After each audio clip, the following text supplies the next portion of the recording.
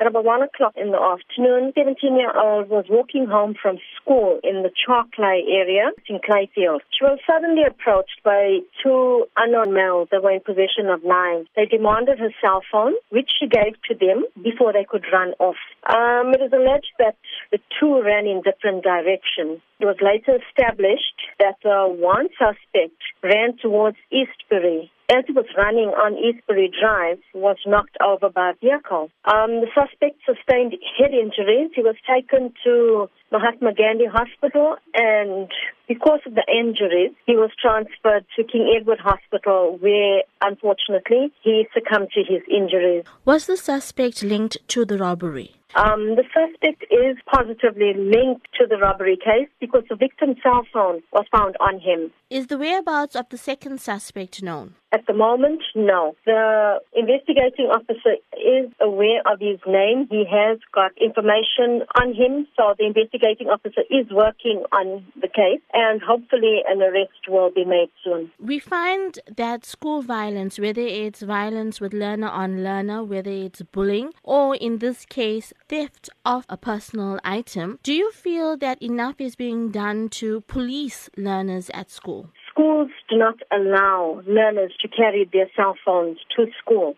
Parents and learners are aware of this. Secondly, when it comes to policing learners, to an extent, the SAPS, our hands are tied. We could only speak to the learners. How much more can you do? You search, you find items. There are times where you search, you do not find these items. But learners are in possession of these items. They either hide them somewhere. How much can the SAPS do?